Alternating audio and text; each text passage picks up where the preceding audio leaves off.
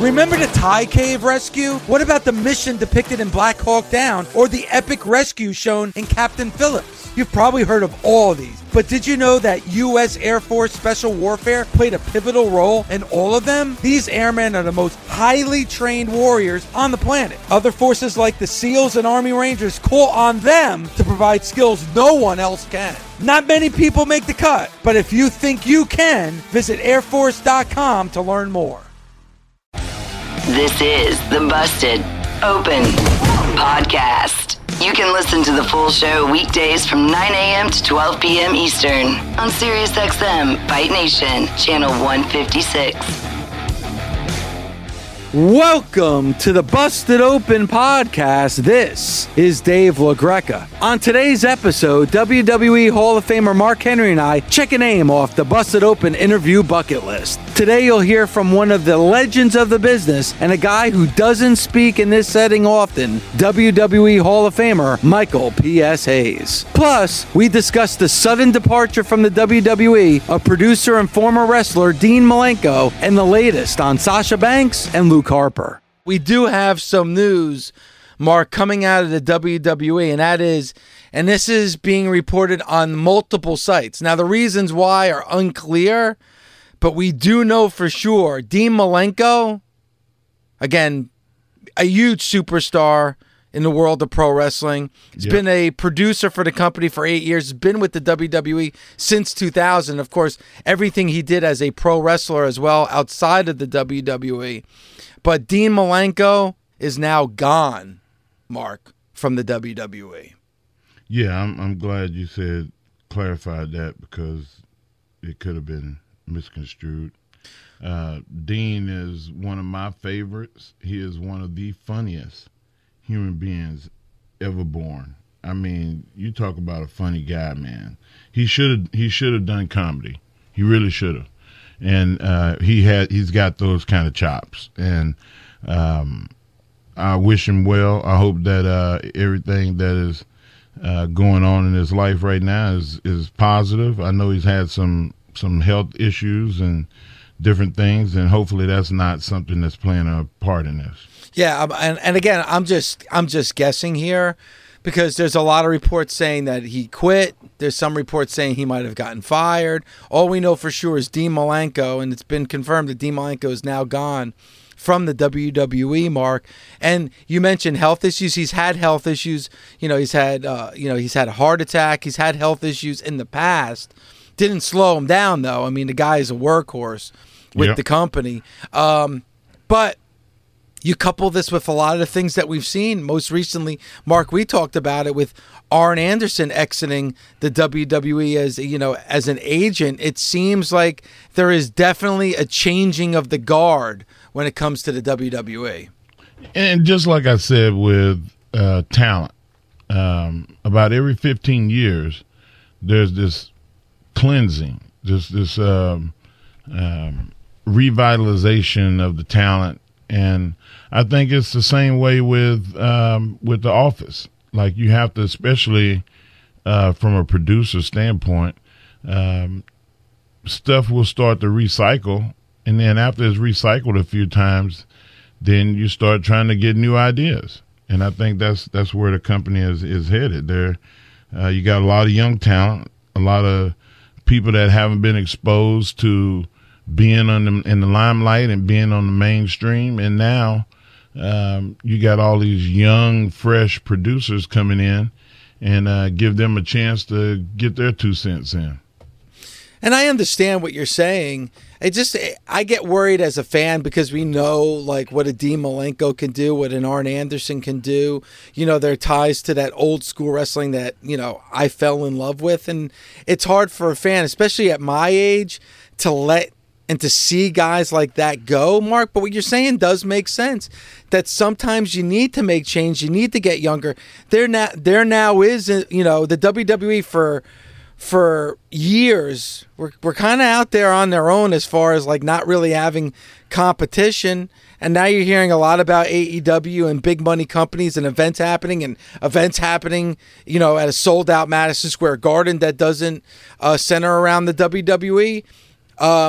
you have to evolve with the times, and I guess in a sense you do have to get younger in the way that you think. In fresh thinking. Like I don't I don't condone like discarding, but I don't think that the guys that are leaving now look at it like that. I think they understand the business, and if it's a case where you want to get newer, you want to get younger, at least let it be somebody that's respected. And I think that they're hiring respectable people, so you won't find guys going, wow, for that guy, that kind of thing. So let's just hope that's the case. And I don't know Dean Malenko at all. I've never interviewed Dean Malenko, and obviously with the title he held with the WWE, it's hard to get a sit down with somebody like Dean Malenko. And you have obviously very high praise for somebody like Dean Malenko, and you seem to be the norm. I don't think I've ever heard anybody have anything negative to say about Dean Malenko. No, he's a very, very knowledgeable guy. He's second generation and was a very highly regarded wrestler. Like, Dean Malenko is not like a guy that was like the middle of the road when it comes to wrestling talent. I mean, the man of 1,000 holds is the only person I can think of that was kind of revered in that way in the I guess you can't say Judo Gene LaBelle, like he's in that kind of category. Like, he did stuff that was innovative and it was real and he made it entertaining. And it's a difference. Gene LaBelle and Dean Malenko are guys that you can say that about. There's not many other guys you can say that. Yeah. So Dean Malenko, from everything we're hearing from all reports, is now gone from the WWE. And Mark mentioned a changing of the guard. And for a first time on a Falls Count Anywhere Friday, let's go out to the Busted Open Nation. And let's go out to Seth in Houston that wants to talk about Dean and also the changing of the guard. And Seth, what did you want to say about Dean Malenko? Hey, gentlemen, thanks for taking my call. First-time caller, long-time listener. You guys are doing an amazing job. Thanks, Seth. Thank you. Mark, just love everything that you've done in WWE from the beginning to the end. One heck of a career. You certainly deserve that Hall of Fame, and I love the Hall of Pain. Everybody loved it. But as far as Dean Malenko goes, he is quite possibly, you have to put him in a top 10 at least of technical wrestlers, just from the psychology of what he would do. And his gimmick was legit. The man of 1,000 holds. This guy, when he was back in the WCW, this guy would just tie people up in pretzel knots, and you just be like, where is he getting these moves from? He was amazing. I think if he was a little taller when he went to WWE, I think maybe he possibly could have got a little push, Vince and them like the big guys. But if he were younger in today's thing, in today's era, and this goes to the change in the guard and having fresh young guys. If Dean Malenko would have came out in today's era, he would absolutely be at the top of the card. He was basically Daniel Bryan without the aerial assault that Daniel Bryan had before Daniel Bryan got there. This guy was amazing. Very good take. And as far as I understand what you're saying on the rejuvenation, how they have to kind of come in with a clean sweep. That I understand, because look, I'm not saying I'm old as dirt, but I was also watching in the old WCW, championship wrestling days, and then up to now with the new thing. You need some of that veteran minds in the background to come up with these finishes and to help these younger guys. So I don't know if they need to actually do a clean house of everybody. You still need some of these older guys in there. And it's a big loss for WWE. I hope Dean Malenko it's like you guys said, I hope it's not health related. And maybe it's something else. I hope he didn't get pushed out, because man, he was one heck of a mind and a great wrestler from his time. And I really wish him the best. And the last thing I wanted to say, and I want to hear you guys take on it. I like the Kevin Owens turn. I think it was really hokey the way they did the whole Montreal with him getting those cheap pops. I just don't think that they let it stew enough. He changed too fast for me for that feud. I still think it'll be a good feud, but I think they just kind of pushed it too soon. I'd like to hear what you guys have to say about it. Well, Seth, thanks so much for the phone call, and there's a lot to consume from your phone call. Obviously, with Dean Malenko, we hold him to high regard. As far as the changing of the guard that Mark was talking about, and I think, Mark, you would agree, there needs to be a balance. And I think you said that. You need fresh faces, you need fresh minds, you need a fresh creative force. Especially right now for the WWE, you can't be stale. But I think you do need a lot of that old guard as well to usher that new guard in. So I think at the end of the day, there needs to be a little bit of a balance. You need a balance. You need somebody that has done that job to be able to mentor you and to give you a sounding board, give you a place to bounce things, ideas off of.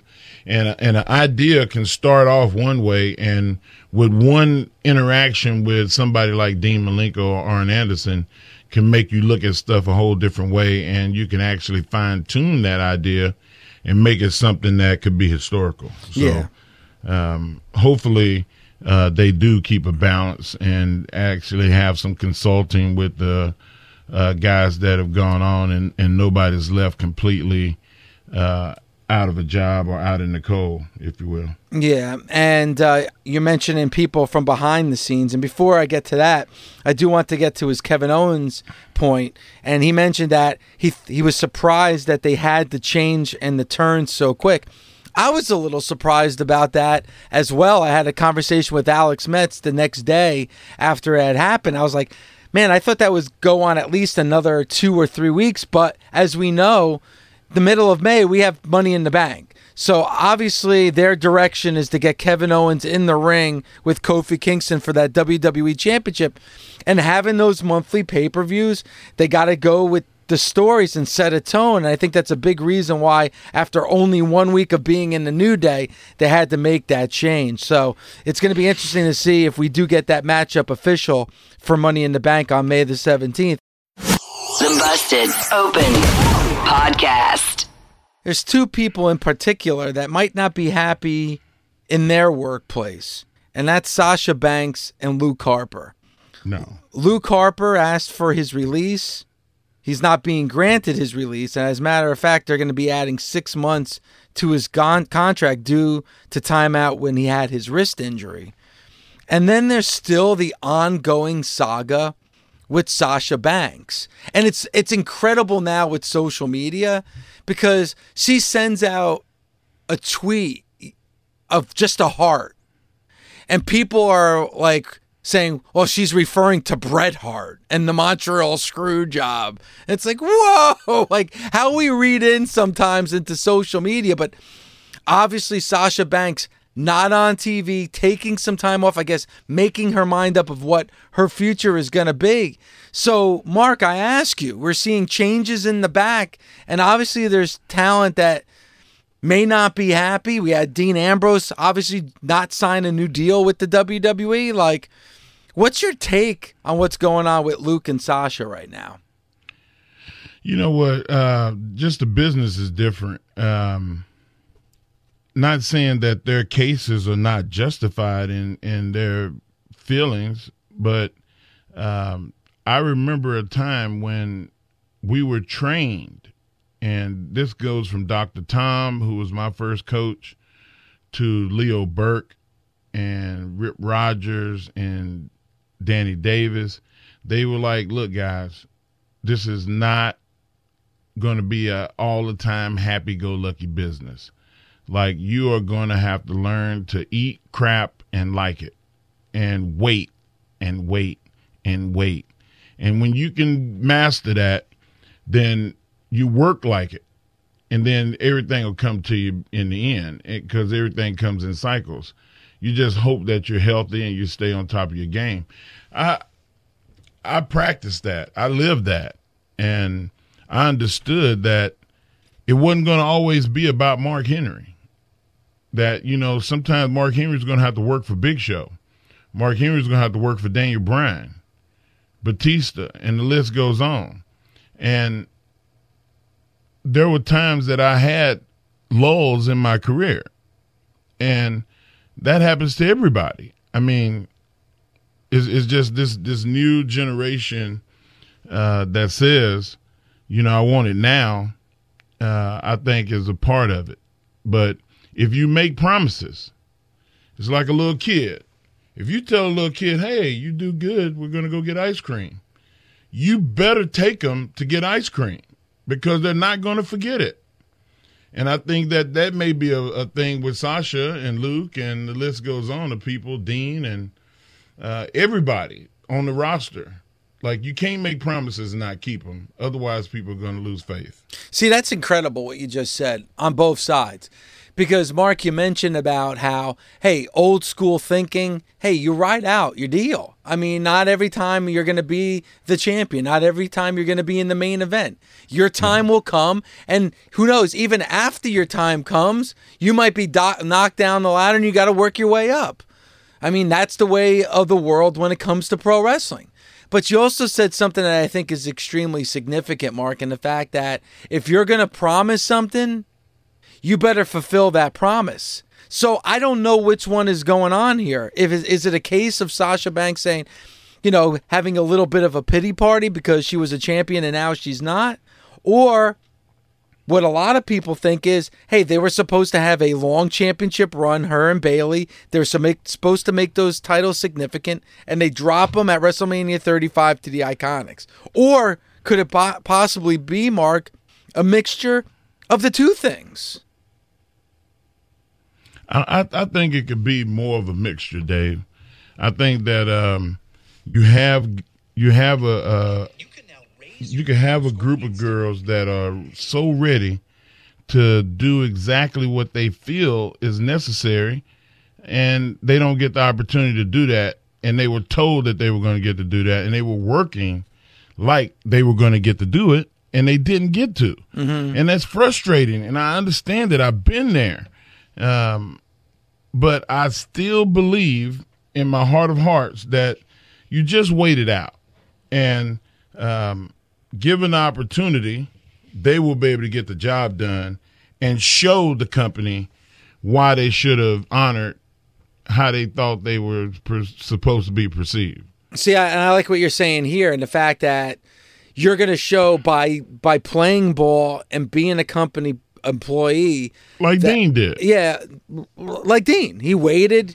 He did what he needed to do. He waited till his contract was over. And then you know what? He made the decision he's not going to resign, but he played out his contract. We see that in sports all the time. Hey, it's a little bit, or is it different? We see it in the NFL where players hold out for either more money or a different clause in their contract. A lot of time we see in pro sports, Mark, a player not fulfill his contract and hold out. I mean, one of our favorite players as a Cowboy, Emmitt Smith, is a perfect example. He held out of training camp back in 1993 because he didn't like the deal he had. But that was the contract he signed. And I think he signed that deal. He signed that deal, but he sat out, felt he deserved more, and he got more. So it really is a slippery slope when you look at the landscape of what's going on here. Yeah, I think the biggest issue is hurt feelings. The way that it's coming across to me is like the analogy that I use with the kid getting ice cream. Mm-hmm. It sounds like Sasha was almost promised that this is what we're going to do with you, and then they just went 100% the other way. And on top of that, you break up the group that held the titles, yeah, and they didn't even get to get the titles back. So, I mean, and who you lose them to, which we said before, that it wouldn't hurt to have the Iconics win, because the next day, on the biggest show of them all, you could just have them come out and hand the Iconics their rear ends, and you get the titles back. That didn't happen. So it's like, I can see the frustration. I've been there. See, Mark, now you're taking it into another direction that I completely agree with as well. Because you talk about the Iconics, and I love the Iconics. They're highly entertaining. You have the Iconics win in a shocker at WrestleMania 35. But then all you've done with the Iconics since they won those titles is have them lose. They lost a non-title match on TV, and individually each one of those team members of the Iconics has lost in singles competition. And I'm talking brutally lose. I'm talking losing in 60 seconds. So now what you've done is not only have you had those titles dropped into a team that are a little bit more entertainment than wrestling, but you haven't even elevated the team. All you've had is have them lose on TV, Mark. So now those titles don't mean anything. Seriously, right now, and we're just a few weeks removed from WrestleMania 35, what do those tag titles really mean when the people who are holding those titles lose week in and week out on TV? You know what, Dave? Your point taken. I get it. And I think that people should be clamoring for the right to make those titles mean something. And who is that going to be? Rather than dwell on the negative side of it, who's going to step up and go, you know what, I want those titles? Mm-hmm.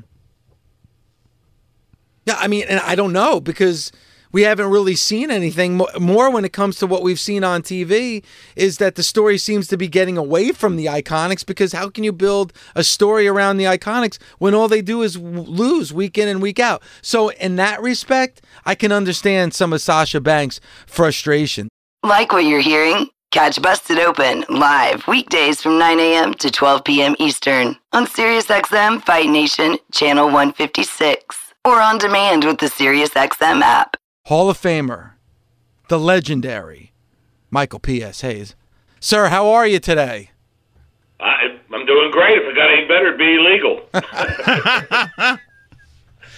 Michael, this is Mark Henry. I'm just letting you know that I'm going to tell the story about when I first got to Titan Towers. You were Doc Hendricks. And right. Your hair was, short, and you started growing your hair back out probably about 96. And I remember the first time I met you, I was like, man, this Doc Hendricks guy, he looked familiar, but I just can't put my finger on where I know him from. And so it was probably about when the light bulb went off was off. Yeah, oh my God. So he walks down the hallway. And Dr. Tom says, hey, man, you should pick Doc Hendricks' brain about wrestling. Just, ask some questions. And I was like, Doc Hendricks, man, this name, I just don't, it's not ringing a bell. So I said, listen, Doc, you look real familiar. Like, where do I know you from? And he said, come on, you don't know who I am? And I went, nah, I'm sorry. And he takes his baseball cap off and he pulls his ponytail out, and then he goes straight into Michael P.S. mode. He's like, come on now, you tell me you don't know who I am? And I went, oh shit, Michael Hayes.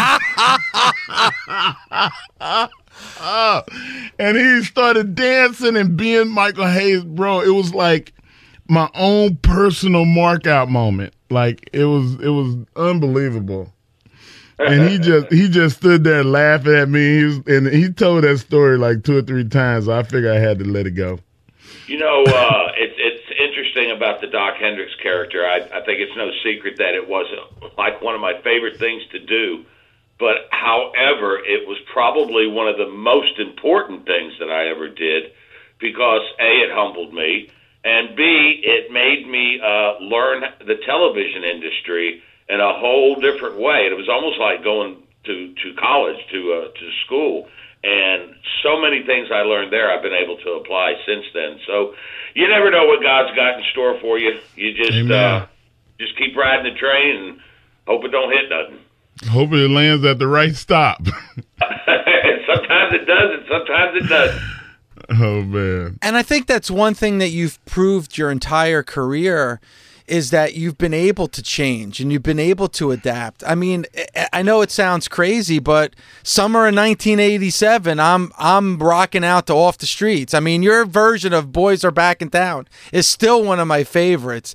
And I think that showed how talented you were. And I'm sure that had to be humbling for a personality and a character that you developed over decades to have to change that. I mean, that had to be humbling. Yeah, it was. And, it was a growth period. It didn't seem like that at first. I had actually cut my hair quite a bit when I went up there to start commentating with Vince. And as soon as I got there, I saw Vince pull Bruce aside, and then Bruce pulls me aside and goes, he wants you to cut your hair. I said, oh, really? Okay. I said, I already cut like 4 inches off of it. And he goes, yeah, no, he really wants it cut. And then they made a whole production about it. But, it's just one of those things you make a decision to do. At 35, should my career have been over? Probably not. But at the same time, after I had back surgery a year or so before, I was never the same, and it certainly wasn't the same without Terry and Buddy. I knew that I couldn't have a ring career all my life, but I did feel like I would be in this business all my life. So you just have to kind of migrate and motivate yourself to keep going, and luckily it worked out for me. Funny thing about the Off the Streets album, and specifically the cover of The Boys Are Back in Town, a lot of that credit has to go to Ricky Medlock, who is now the lead guitar for Lynyrd Skynyrd, because he helped produce that album. And we had another really good guy on bass, Ricky Phillips from the Babies and Bad English. But Ricky added that whole new riff and lick to it that gave it a different, kind of a unique sound from the original Thin Lizzy version. It's an amazing album, and like I said, that cover of that song is still the one that I listen to more than any other version. And I think you really started it, because obviously even before that album, what you guys did, the Freebirds coming to the ring with Freebird, that to me was really the start of that rock and wrestling connection. Yeah, I would say so. I mean, did somebody play music before we did? Yeah, Gorgeous George did. Did people use it sporadically? Yeah, but I think we were the first to use it every night once we finally talked the promoter into it. First promoter, and I've said this a million times, we said we want to play this song and twirl spotlights when we come out, and he asked his associate, he said, are they on them marijuana pills?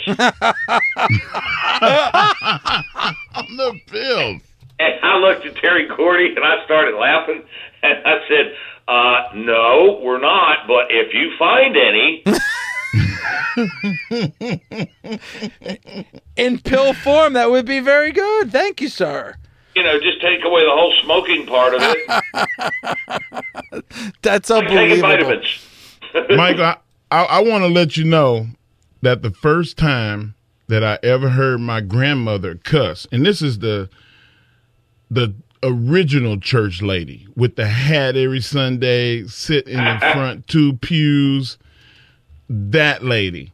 The first time that I ever heard her cuss, we were at the Beaumont Civic Center, and you came out, and she was like, I just hate that bastard.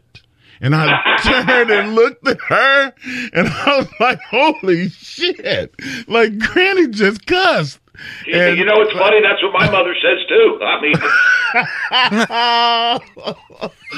But I'll tell you, man, like, you were, man, like, growing up, I would have never thought, and I just said this early in the show, I would have never thought that I would be here today, being able to talk to people that I grew up watching and that I was a fan of. And it was unbelievable, the thought of hearing my grandmother cuss at 8, 9 years old, and then to come up to now, and I'm like, man, I know Michael Hayes. Like, it's unbelievable. It's been said many times that the Freebirds can make a preacher cuss. It's a lot different business now. You don't have people that acquired that kind of heat and that kind of raw emotion from people for their their adversaries or your adversaries that they truly love and live every minute of their life with. it's just not that way. And quite frankly, if it was that way, the business wouldn't be doing as well as it is now. People should not have to worry about going to a show and a riot breaking out, because that happened a lot back in the early and mid-'80s when we had our run with Junkyard Dog and the Von Erichs. I mean, sometimes you just be fighting for your life, and that's just not a great environment to, hey, let's go to the wrestling and get in a riot. That just doesn't sound appealing. That's what I was going to ask you about. I was going to ask you about the feuds with the Freebirds. I mean, with the Von Erich family. Like, did it ever get to a point with the crowd, with the fans, that y'all had to fight your way through fans and try to get out of there without being harmed or injured? Well, yeah. I mean, there was times that a number of riots that if you got your ass whooped, that was a win. I mean, as long as you made it back to the dressing room, it didn't matter what happened. And when we did the angle with Junkyard Dog and the blinding in Lake Charles, it got so bad that they had undercover cops in the audience because people would take these water pistols and put like liquid plumber in it and shoot it in our eyes on the way to and from the ring. And one time it just broke out real bad, and all of a sudden I seen Buddy running, and he was holding his eyes, and I thought somebody had cut him. And bless his heart, he's running as hard as he can toward the direction of the dressing room, and all they had was like this little piece of cow rope that was like, that signified you couldn't go any further if you were a fan. And damn, if he didn't just run right into that sumbitch and clothesline his ass to death. But it took 30 minutes to rinsing his eyes out till he got his eyesight back. Jeez, that's unbelievable. And at the time, we would have to go to the sheriff's office and park our cars, and they would then put us in a squad car, and pull it into the arena parallel to our dressing room door. It was that bad. And the last night that we were there, they had undercover cops, and they caught a guy bragging he was going to shoot us in the bathroom. They checked him out. He had a Saturday night special with bullets engraved Freebirds. Are you serious? Swear to God. So needless to say, we bought those cops a whole case of Jack Daniels. We made good friends with them. Some of them ended up getting like third-degree burns from the liquid plumber and stuff. Dear God. It was a horrendous situation. It really they loved their wrestling in Lake Charles. They definitely took it serious. And listen, you mentioned the feud with the Von Erichs, and everybody remembers you, of course, with the Freebirds. On Tuesday was the birth date of Terry Gordy, one of the great legendary wrestlers of our time. And can you give us a few moments just to reminisce a little bit about the great Terry Gordy, because especially our younger fans that are listening who may not know him, I think coming from you, to just share a few memories in a few words. Well, I mean, I had always heard about Terry from Athlan Sika, who helped me get going, along with Mike, the California hippie boyette down the Gulf Coast and, like Pensacola, Mobile area, because they told me about this 13-year-old that was wrestling and was really good, and he was wrestling, I think, a little bit up in the Carolinas and Tennessee. And lo and behold, that person turned out to be Terry Gordy, who was now wrestling in Mississippi. He was actually 16 at the time then, and he was their champion. And he was probably the best worker on the roster. And he was just, Jimmy Garvin said it best, I think, that Terry Gordy was God's gift to wrestling. He just was born to be a wrestler. He had amazing speed and agility for his size. He loved the business. He lived and breathed it, and, we just kind of hooked it up because we were just two teenagers in a man's world. And I told him one day, I said, I know you're going to make it. There's no doubt you're going to make it. I said, but I'm going to make it too. And I said, I'll bet if we hook up, we will be able to make it there quicker. And he bought that, and we did. But, I miss him every day. But I'm proud for the times I had with him. You can either wallow in self-pity or grief or whatever. I mean, it's been a while since Terry passed away, but, man, I was so blessed to have those times with those guys and realize my dreams. I just wouldn't trade that for anything. Once again, it was a lot different business, but Terry could bring it, man. And he really, when I first met him, he couldn't cut a promo to save his life. Eventually, though, that changed drastically, and he, ended up being one of the best promo guys in the business at that time too. But it was a lot of fun. I got to tell you, did we have our ups and downs? Sure, we did. Everybody does. You got to take the good with the bad, but there was way more good than bad. I'm sure. And then with World Class and Georgia and Mid-South. And one of my favorite times of your career is actually when you were commentating with UWF with Jim Ross. Any memories of that time with Jim Ross with the UWF when you were commentating? Well, to be quite honest, I hardly remember the 80s at all. That's a good thing, I guess. That means you had some good times. In some instances, yes.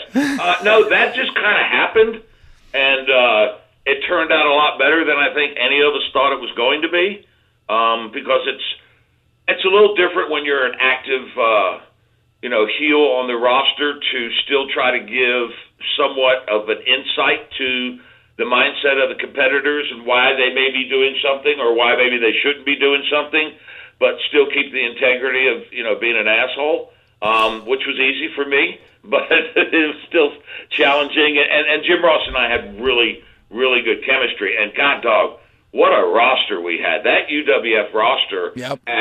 I'll tell you, it could have rivaled any roster at any time. You had so many great stars. And all that eventually came up to WWF at the time and now WWE and became even bigger stars. Yeah, you're absolutely right. And even when you look at that entire period, and a lot of our younger fans don't know or maybe understand that territory system that, because there wasn't that national exposure, you could move from territory to territory and never get stale. Never be, too much in front of the fans. And that's something that's difficult today. So you got to give a lot of credit to the superstars today because they're on TV each and every week. I mean, that's got to be extremely difficult to do. Yeah, well, that's why they get paid well. That's true. But, the territorial system was very unique. It was, I'd say, advantaged wrestler. And the reason I'd say that is because, at least for us, like if we didn't like what was going on or didn't like the direction, or all we had to do was give a 2-week notice and we were gone somewhere else. And it gave you a lot of options. It also allowed you to, take your craft and improve it, hopefully each and every time. Because sometimes you could save certain angles and certain ideas.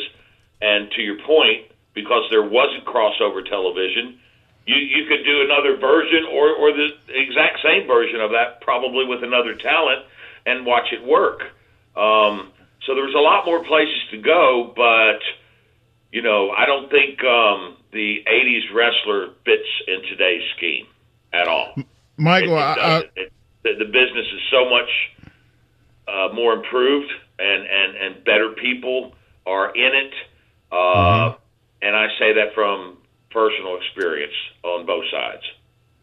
Michael, the wrestler never gets to always say, you know what, I made my mark in the business, and we know that, you bringing music to wrestling was a big deal. And we know that, the flamboyance and the energy, rock and roll type of energy that you brought to the wrestling business were innovative. Is there something that you never got credit for that you feel like you were responsible for or you had a big, big hand in that you gave the business? Well, I feel like if you really know this business, then you do know that.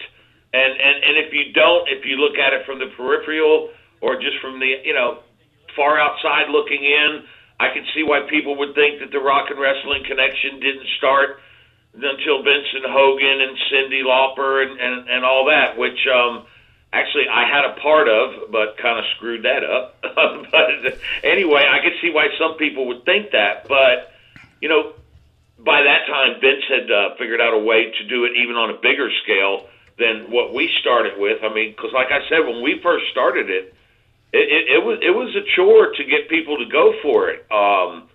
Because they didn't understand it. And I started putting up the ring when I was young, and I would go to the concerts, in town, and I would go to the wrestling, and I'd see a lot of the same audience.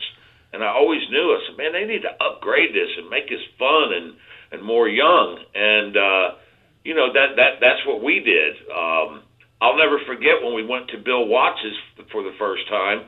He asked me, he said, do you have that record? And I said, yeah, I got that record. And he said, well, give it to me. And I go, okay. I said, what are you going to do with it? He says, I'm going to make a card of it so we can play it when you come on TV today.